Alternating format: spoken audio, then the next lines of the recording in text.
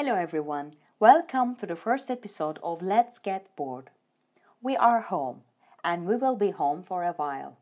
This means we will have plenty of time, the time we have always desired, the time we have always dreamt of, the time to spend the day in pyjamas, to spend with ourselves, to do meditation, to do yoga, to read, to sing, to dance alone, to explore old photos, or to simply do nothing. After all, we have the time. And yet when you actually have time, you no longer want to do any of the things you had once desired. Why? Because you are human. And humans eventually get bored. My dear fellow humans, we will be bored. In the time of Corona, there will be a huge amount of boredom experienced by the people around the world. So, get ready to be overwhelmed by inertia. The question is boredom necessarily a bad thing? In the hope of finding an answer in this podcast miniseries, I would like to pay close attention to the issue of boredom. In this first episode, I would like to talk about the nature of boredom, a short history of boredom, and different typologies of it. Why should we bother to talk about boredom at all? It is the most existential and yet most underrated of human emotions. Moments of boredom are like grey spots in our otherwise colorful lives. In his beautiful book, Philosophy of Boredom, Lars Swenden defines this feeling as a blank label that applies to everything that fails to grab one's interest. Boredom is a constant challenge to our existence, a momentary emptiness, and a reflective gap in which we are all inevitably and unintentionally captured. Yet we tend to refuse to admit its existence even as we experience it. But now, the situation has changed. Since everyone is bored, the state of mind is no longer private to our own personal existences. It feels more rightful to be bored. Normally, people are too timid to say that they are bored. It is mostly seen as childish and naive because of the nature of the feeling itself. We are adults, and we should be able to find something to amuse ourselves, right? To distract ourselves from this existentially disturbing state. Boredom signifies an existential response to our distorted connection, says Jan-Erik Mansikka, a professor in the Department of Education at University of Helsinki, who gave a rather educational account of this state of mind. Nowadays, it is more crucial to talk about our distorted connection to reality, because with the amount of time we spend in our virtual zones, our connection to reality has become even more elusive. That is why talking about boredom is even more important. There is a wide range of literature on the psychological nature of boredom, and many theorists have offered comprehensive perspectives in terms of clinical examinations and comparisons to similar feelings. To clarify, what is meant by boredom here is not depression or melancholy. It is a state of mind which could trap anyone at any time. Timothy Duchenne, who analyzed boredom as a clinical issue, claims that the psychological literature on boredom comes from two different sources, psychoanalysis and industrial psychology. Here, my aim is not to summarize the findings of these studies, but rather to survey the very nature of the concept of boredom. First of all, let's have a look at the etymology of the word. The English word boredom comes from the noun bore, meaning a boring person. It was first used in the 18th century, although for some scholars, boredom can claim no clear etymology. Nonetheless, this does not mean that there was no boredom before the word existed in the English language, for there are so many feelings that are beyond language. Feelings shape language, and vice versa, so it is also true that feelings are defined by language. For example, there is this word toska in Russian, for which Nabokov claims there is no English translation. He says, "No single word in English renders all the shades of toska.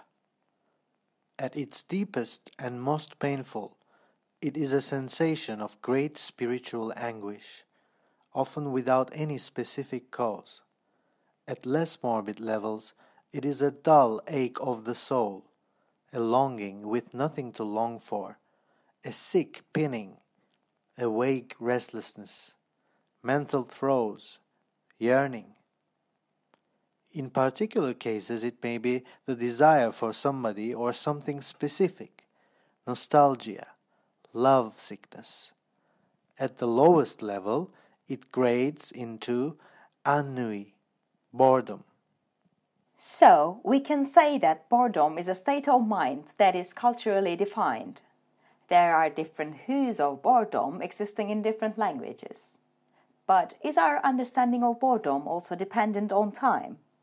Let's have a look at the history of the state of mind in a nutshell.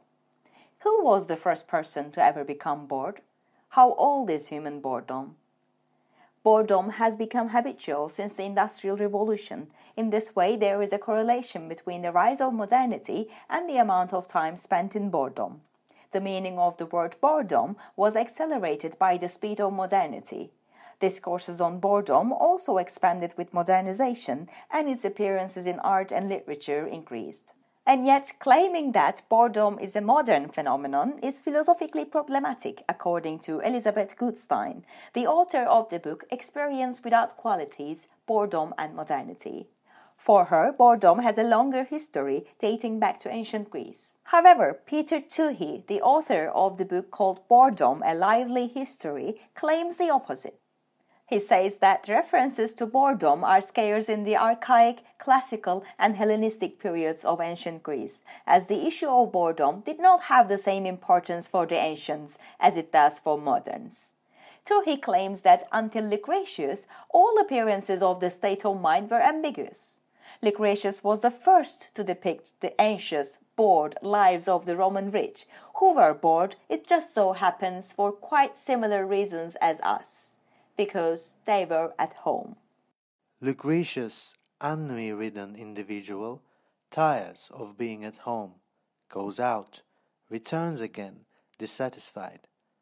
He hurries from his city house to his country home to escape the sense of anxiety and ennui, only to find the same experience awaiting him in the country.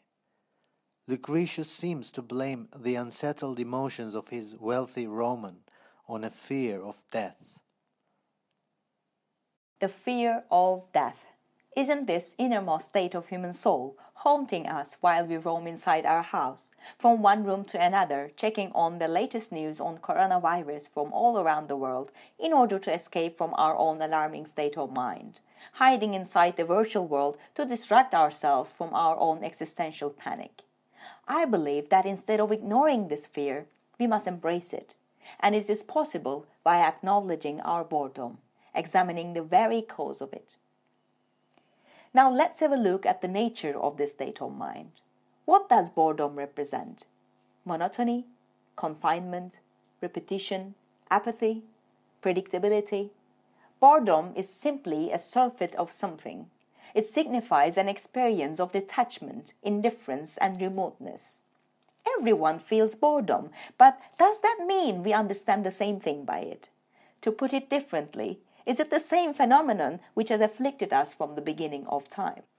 George Pattison has argued that it is problematic to claim that the refined ennui described by the 17th century philosopher Pascal and the mid-19th century spleen of the urban flaneur and the boredom of the contemporary teenager who spends his time playing video games are all manifestations of the same concept.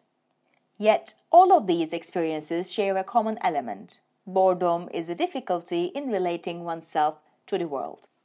So possibly boredom in the time of Corona will bring a new understanding to this concept. Perhaps it will add a new value to this feeling, because for the first time in history, it is happening all around the world. Or at least for the first time, we have the means to know that it is happening all around the world. Another interesting question to ask is, yes, we are all bored at home, but are we all suffering from the same kind of boredom? Apart from its historical and cultural definitions, there are different typologies of boredom.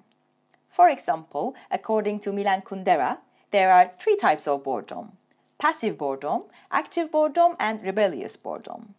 Considering that our boredom is currently happening at home, I will give domestic examples for each type. We yawn at the sofa because of lack of interest, and this is passive boredom for Kundera. Active boredom happens during leisure time, such as when we are playing an instrument. Lastly, rebellious boredom is what happens in moments when people smash their phones against the wall.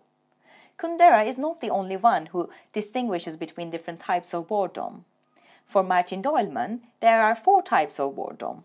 Situative boredom, such as when one is waiting for the delivery of groceries. Boredom of satiety, such as when one has eaten too much of the same kind of pasta. Existential boredom, in which the soul feels empty and without content. And creative boredom, which forces one to doodle on a piece of paper. So, you may ask yourself this question: what type of boredom am I suffering from today? If you are not bored yet, or not sure if you are bored, you can search online for the famous boredom proneness scale test, which was devised in 1980s to measure how prone an individual is to boredom.